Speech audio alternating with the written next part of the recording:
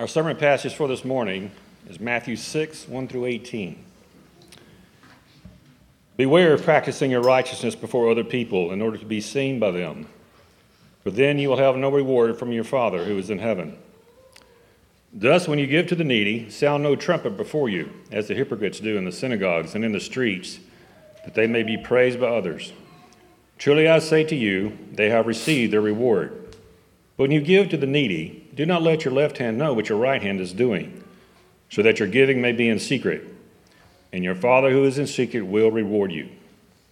And when you pray, you must not be like the hypocrites, for they love to stand and pray in the synagogues and at the street corners, that they may be seen by others.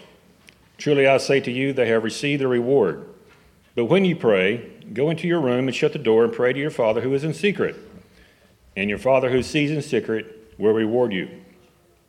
And when you pray, do not heap up empty phrases as the Gentiles do, for they think that they will be heard for their many words. Do not be like them, for your Father knows what you need before you ask him. Pray then like this: Our Father in heaven, hallowed be your name. Your kingdom come, your will be done, on earth as it is in heaven. Give us this day our daily bread, and forgive us our debts, as we also have forgiven our debtors. And lead us not into temptation, but deliver us from evil. For if you forgive others their trespasses, your heavenly Father will also forgive you. But if you do not forgive others their trespasses, neither will your Father forgive your trespasses. And when you fast, do not look gloomy like the hypocrites, for they disfigure their faces, that their fasting may be seen by others.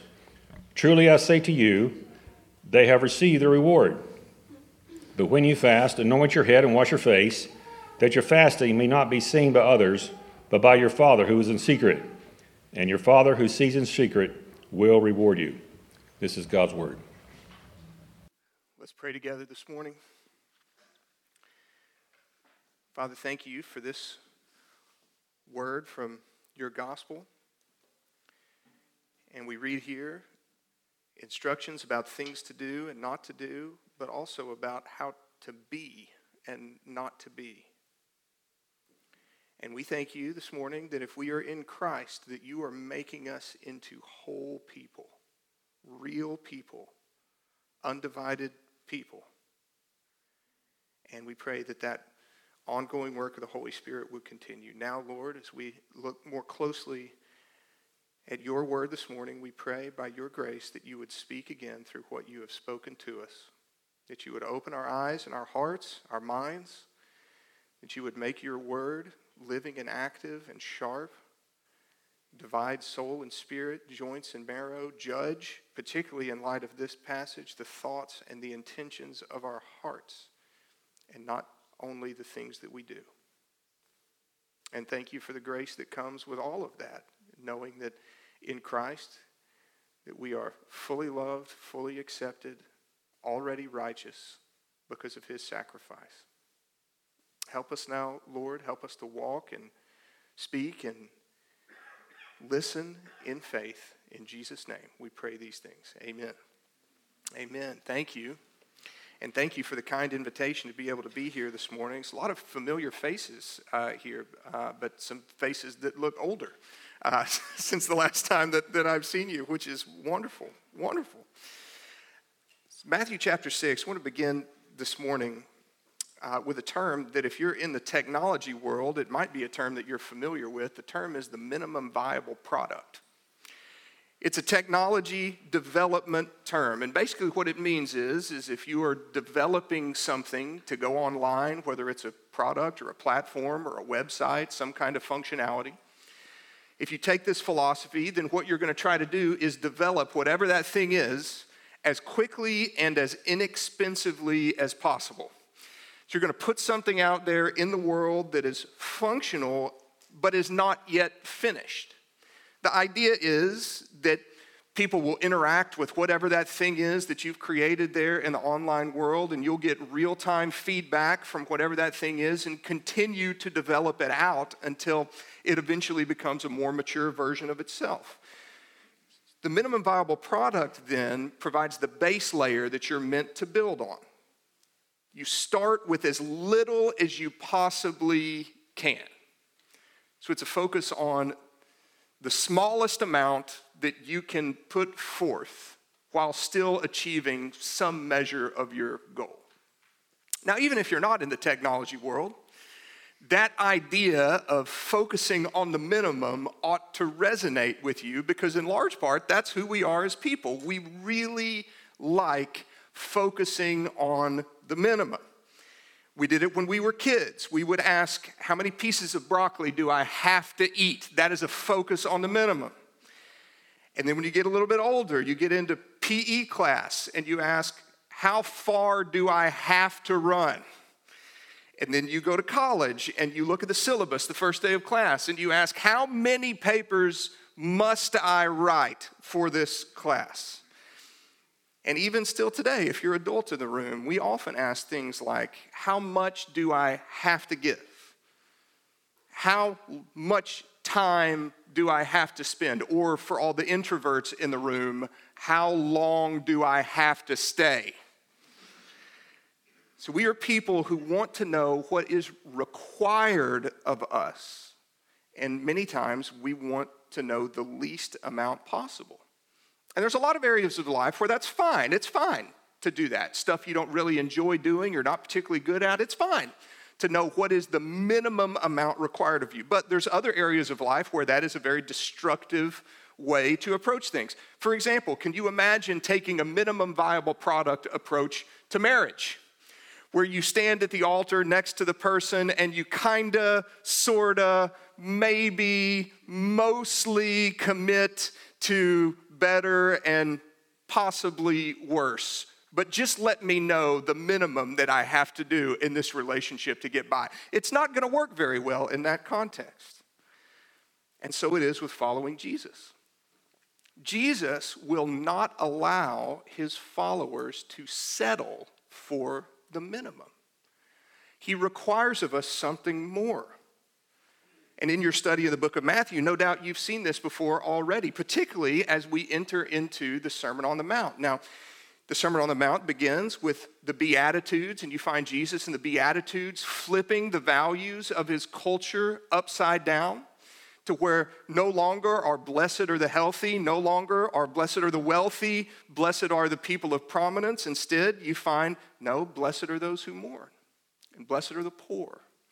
Blessed are those who are persecuted for their righteousness. It's an upside down kind of mentality.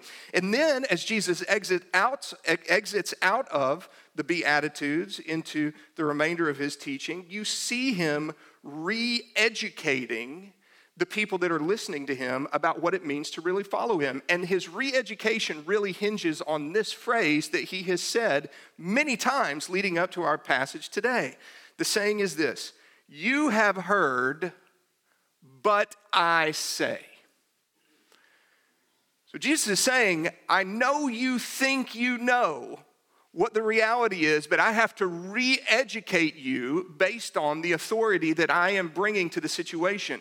You have heard, but I say. And he said this so far in Matthew about murder, about adultery, about divorce, about taking oaths, about seeking revenge, and about the nature of love. And in each one of those times, as Jesus re-educates his followers, he refuses to allow us to settle for the minimum required in each one of those situations.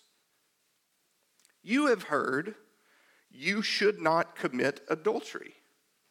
But I tell you, anyone who even looks at a woman lustfully has already committed adultery with her in his heart. You have heard, do not break your oath. But I tell you, do not swear an oath at all.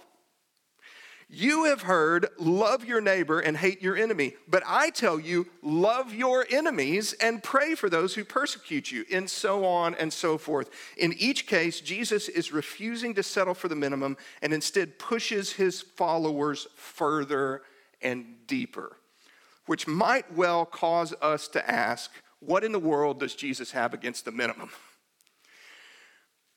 Because the minimum is a much easier bar to clear. And frankly, that pragmatism can actually make life a lot simpler sometimes. So what does Jesus have against it? Well, What Jesus has against the minimum has to do with his area of focus, specifically this. Jesus isn't so much concerned with the what. He's concerned with the why. In other words, Jesus refuses to focus merely on the action a person takes or doesn't take. He's looking for something deeper. He's pushing us to look past those physical surface level actions to the motivation behind them, because Jesus' primary concern is the heart. And that same pattern of pushing past the what, way down into the why, continues as we get into Matthew chapter 6 this morning. And Matthew chapter 6 is really, at least in this passage that we've read together today, is really set up by verse 1, because that is a verse that forces us to move beyond the what and into the why. Verse 1 says, "Be careful not to practice your acts of righteousness before men to be seen by men. If you do, you will have no reward from your Father in heaven." And then after that set-up verse, Jesus moves into three very spiritual actions that can nevertheless be meaningless if we don't go with Jesus beyond the what, down deeper into the why. The first of these spiritual actions that we read that Jesus starts with is the very spiritual action of giving. Now, giving is important to us, but as important as it is to us, it would have probably been more important to a first century Palestinian audience, because giving to the needy was one of the big pillars of religious life, even for the nominally Jewish person in that day. That's partly because there's a spiritual mandate toward generosity and giving to the needy. It's also partly because of the overwhelming need of the day that people found themselves in. And in the midst of this very spiritual action of giving, Jesus drops a grenade of a warning, because according to Jesus, there is a way in which you can do that what? That very spiritual action of giving very loudly. So you can do it in a way whose intent primarily is to be seen by other people. The analogy that Jesus uses is with trumpets. You can do it with trumpets. In fact, you might say that people who give in this way are tooting their own horn. See what I did there with the trumpets? Jesus says if you choose to give this way, then you're a hypocrite. And that word hypocrite there is a word that was originally used for stage actors on a play. And in those times, when people were acting in a play, they didn't just play one part, they would play many parts. And the way that you knew that somebody was moving from one part to the next part to the next part is because every time they would change roles, they would put on a different mask. Jesus says, this is what you're like if you give like this. And probably all of us have known people like that. Probably all of us have been people like that.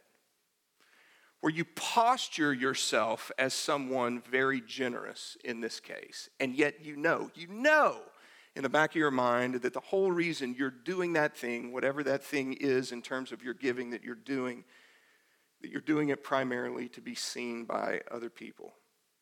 And in response to that, Jesus says that his followers ought to go to the opposite extreme.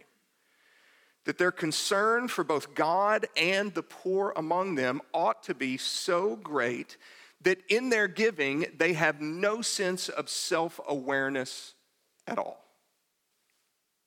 And then he moves on to the second religious action that can be negated if you choose to only focus on the what and never go deeper to the why. And what he addresses then is prayer. Now, again, in that context, individual prayer was appropriate at any time of the day.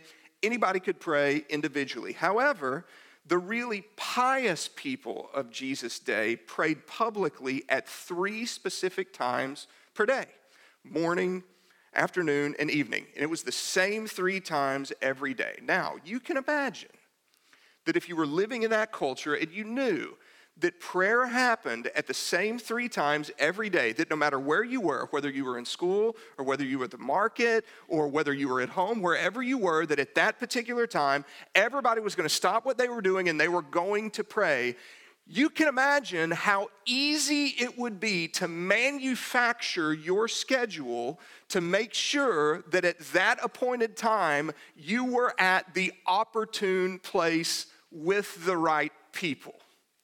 You could configure your day to make sure that when the time of prayer came, you were with the people that you wanted to make sure thought well of you and were impressed by you, and have it all look like just happenstance. Jesus says this also is hypocritical, that you're focusing on the praise of the people around you rather than the internal motivation for what prayer is supposed to be. But he goes on in this case, and he says that the hypocrisy of prayer is not just about being seen, it's also sometimes about the manner in which you pray. And he warns us against this kind of repetitious, showy, visibly big kind of prayer. And in doing so, he sort of calls us back to a scene in the Old Testament found in 1 Kings chapter 18. You might remember this story. This is the story of the confrontation between Elijah and the prophets of Baal, where they meet each other in conflict on the top of Mount Carmel. Do you remember this? And Elijah sets up a challenge in between them, and they build 2 altars, one in front of the prophets of Baal and one in front of Elijah. And the challenge is simple. You pray to your God, I'm going to pray to my God. Whoever's God comes and lights the altar on fire, the sacrifice on fire, well, that's going to be the true God. And the Bible tells us that from morning until evening, the prophets of Baal did the exact thing that Jesus is saying not to do here. They repeated themselves, they babbled, they cut themselves as if by their repetition in prayer they could somehow fabricate an action of their God. And so it went all day long until finally Elijah's turn came, and when his turn came, he actually made the challenge harder. Dumped a lot of water on the altar, dug a trench around the altar, filled that with water too, to where there's water everywhere. And then Elijah steps to the forefront and very simply prays, Lord, God of Abraham, Isaac, and Jacob, let it be known today that you are God in Israel, and I am your servant, and have done all these things at your command. Answer me, Lord, answer me, so these people will know that you, Lord, are God, and that you are turning their hearts back again. And the fire of the Lord fell and consumed the sacrifice, the wood, the stones, the soil, and licked up all the water in the trench. This is prayer, says Jesus. It's not mindless, endless, babbling repetition whereby the goodness of the prayer is measured by the number of words that are used at a given time. Instead, it is speaking with confidence and heartfelt integrity as you trust in the power and the character of God. So just like he did with giving, Jesus says that there's a safer way to pray. The safer way to pray is to focus on the intimacy of communion with God and to do it by yourself, to go into your inner room. Now, to be clear, Jesus is not prohibiting public prayer. He's not doing that at all. We know he's not doing that at all because he then goes and gives us a pattern that which we should pray in that we know today is the Lord's Prayer. And you might notice in the Lord's Prayer that all of the pronouns that are used there are plural in nature. Our Father, forgive us our debts. You notice that? This is by its nature a public kind of prayer. So clearly Jesus is not prohibiting public prayer, but he is warning us that we should be especially aware that when we pray in public, we should not fall into the trap of focusing only on the what and neglecting the why behind it. And then he moves on to his third spiritual action that can go off the rails very quickly when we only think about the what and don't consider the why. And this is the spiritual action of fasting. And boy, if there ever was a spiritual action, surely it was fasting. It's interesting, even today, fasting is one of those things that most of us would say, well, you know, a lot of us give and all of us surely pray, but fasting is one of those things, man, that's for the really super spiritual people to engage in. Those are the people that really, really fast. And yet from the outset, Jesus, when addressing fasting, doesn't say if you fast, he says when you fast, as if it's a foregone conclusion that his followers will be fasting. Now, part of the reason it's a foregone conclusion is because the Old Testament law required fasting. But it only required fasting on one day per year, the Day of Atonement. Nevertheless, various kinds of fasts were commonly practiced throughout Israelite history, always as a symbol of some deeper meaning than just abstaining from food. In fact, the expression fasting, the Levitical expression fasting, is literally means humble your souls.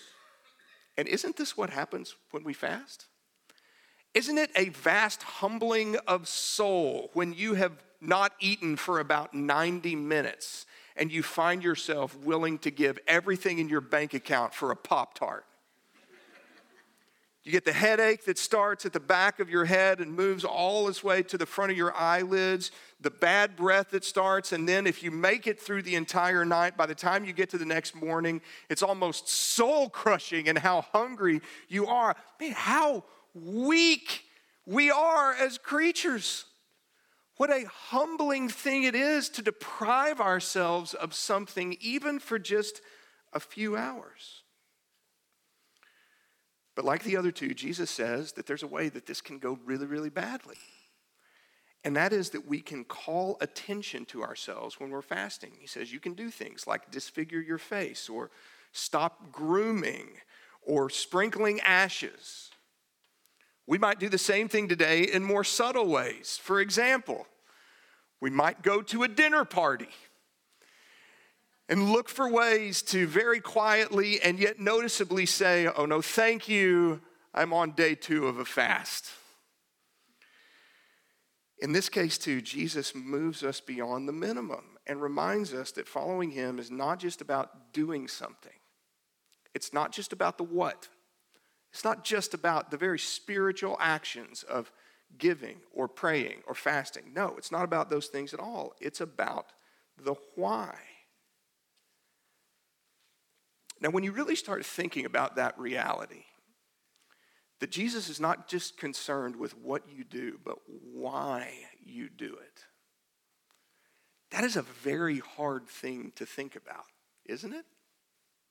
And one of the reasons why it's so hard is because often we don't know ourselves well enough to even know the why behind what we're doing.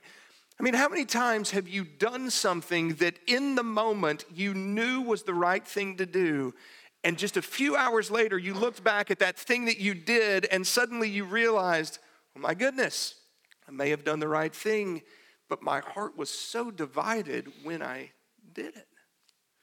So how can we deal with this call of Jesus to move us beyond the minimum? How can we stomach this? How can we work with the fact that Jesus doesn't just focus on the what, but the why? Now, let me see if I can illustrate another reason why that is such a big issue. I want you to imagine a scenario that will be familiar to you if you have children in the room, particularly young children, and that is the classic dinner time standoff. Maybe you've been in one of these. Now, sometimes you don't have a dinner time standoff. It doesn't happen every night. Probably don't have it with corn dog night or cheeseburger night or pizza night. You probably don't have it, but you probably do have the dinner time standoff on asparagus night. So if it's asparagus night and you have children, you know that there's going to come a moment when there will be a test of wills at that dinner table. You're going to be staring across the dinner table at your child, and he or she is going to be staring at you, and it's just a question of who is going to break first.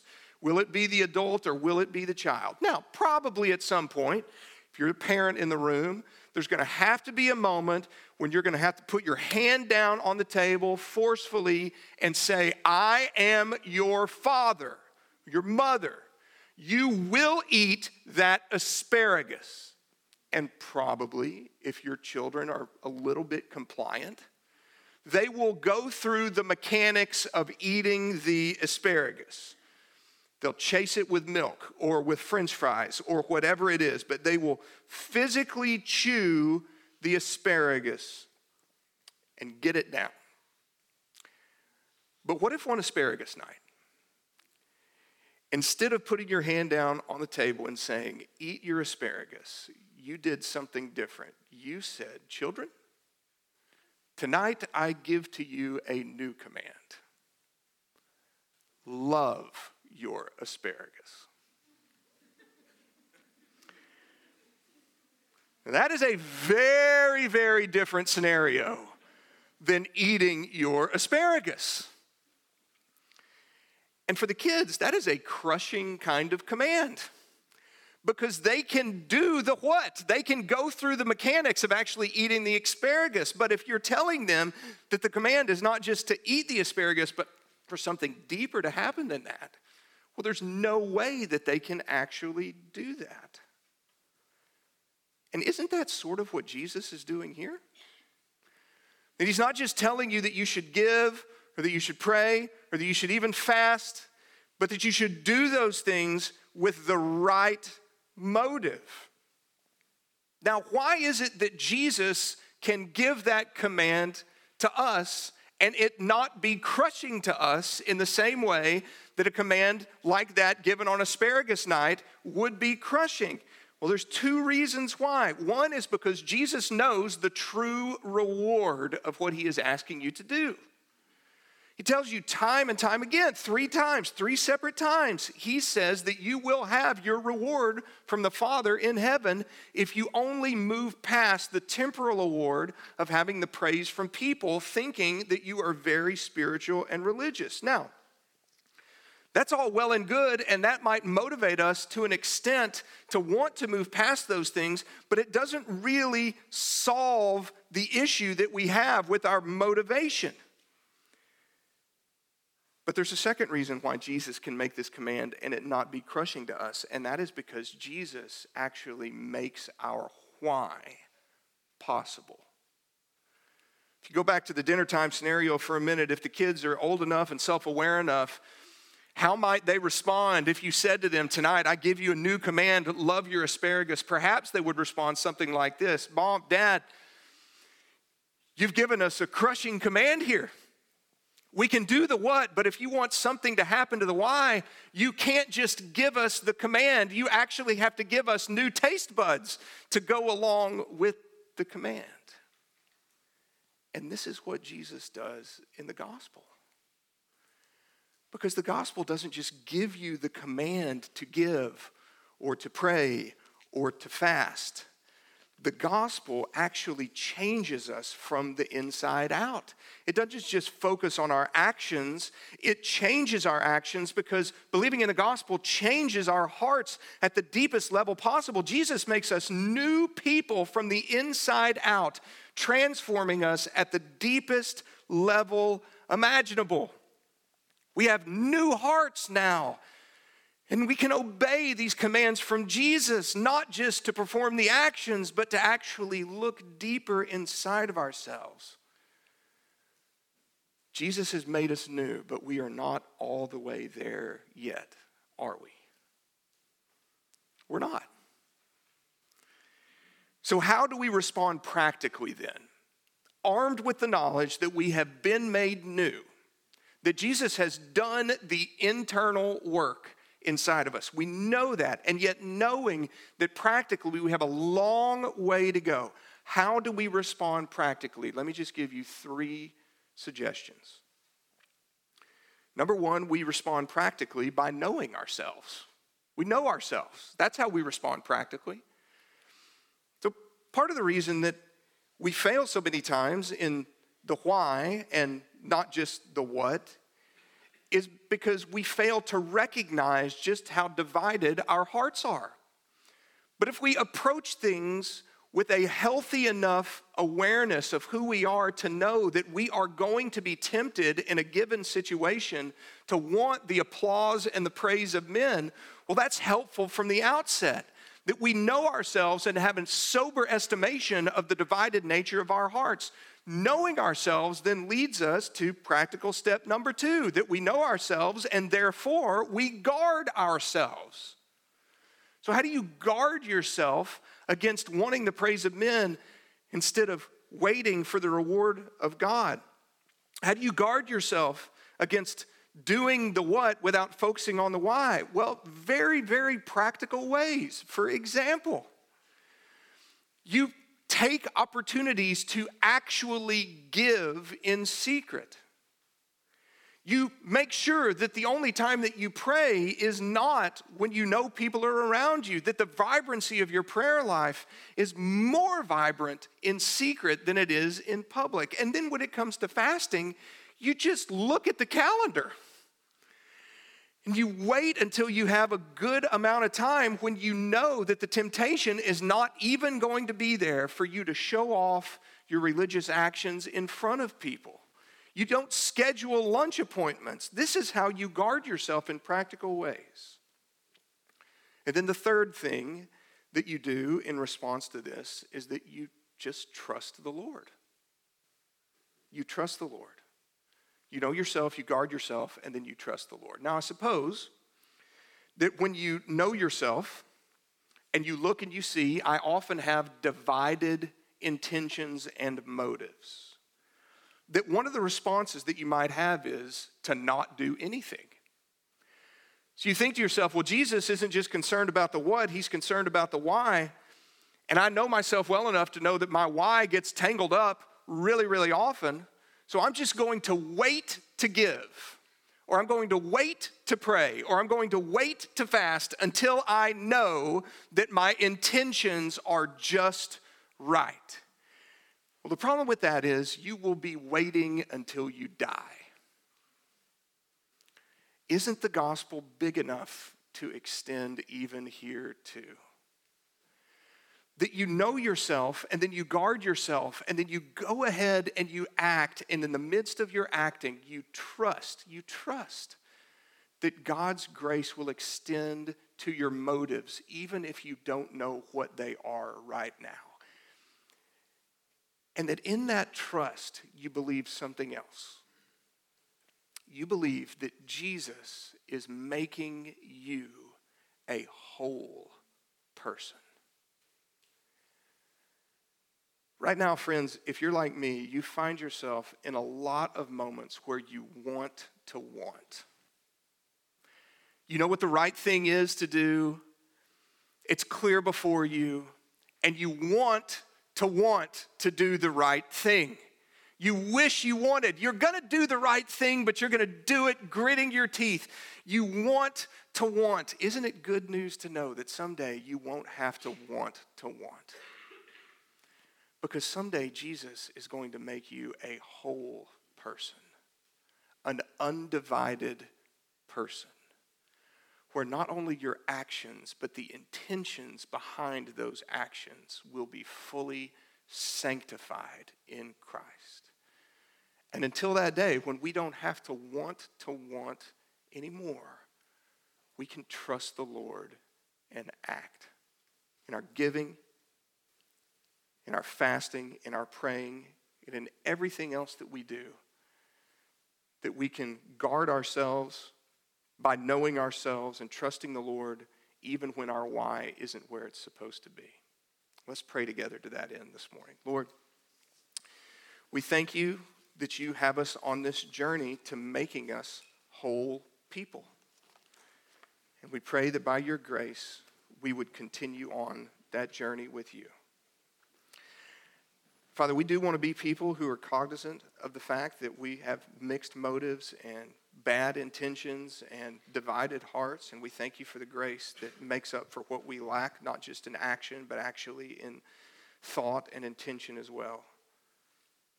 And we pray that by your grace, you would help us to move forward in this. Thank you, Lord, that you love us and you do make up for what we lack. Now, Lord, as we continue in this spirit of worship, we praise you for the fact that we are on this journey, that we are on this journey together. We pray that we too would be people who do not settle for the minimum, that you would continue to help us see not just what we do, but the reason why, the intentions, the motives behind it. Help us to repent where we need to and trust you in your grace. We pray in Jesus' name. Amen.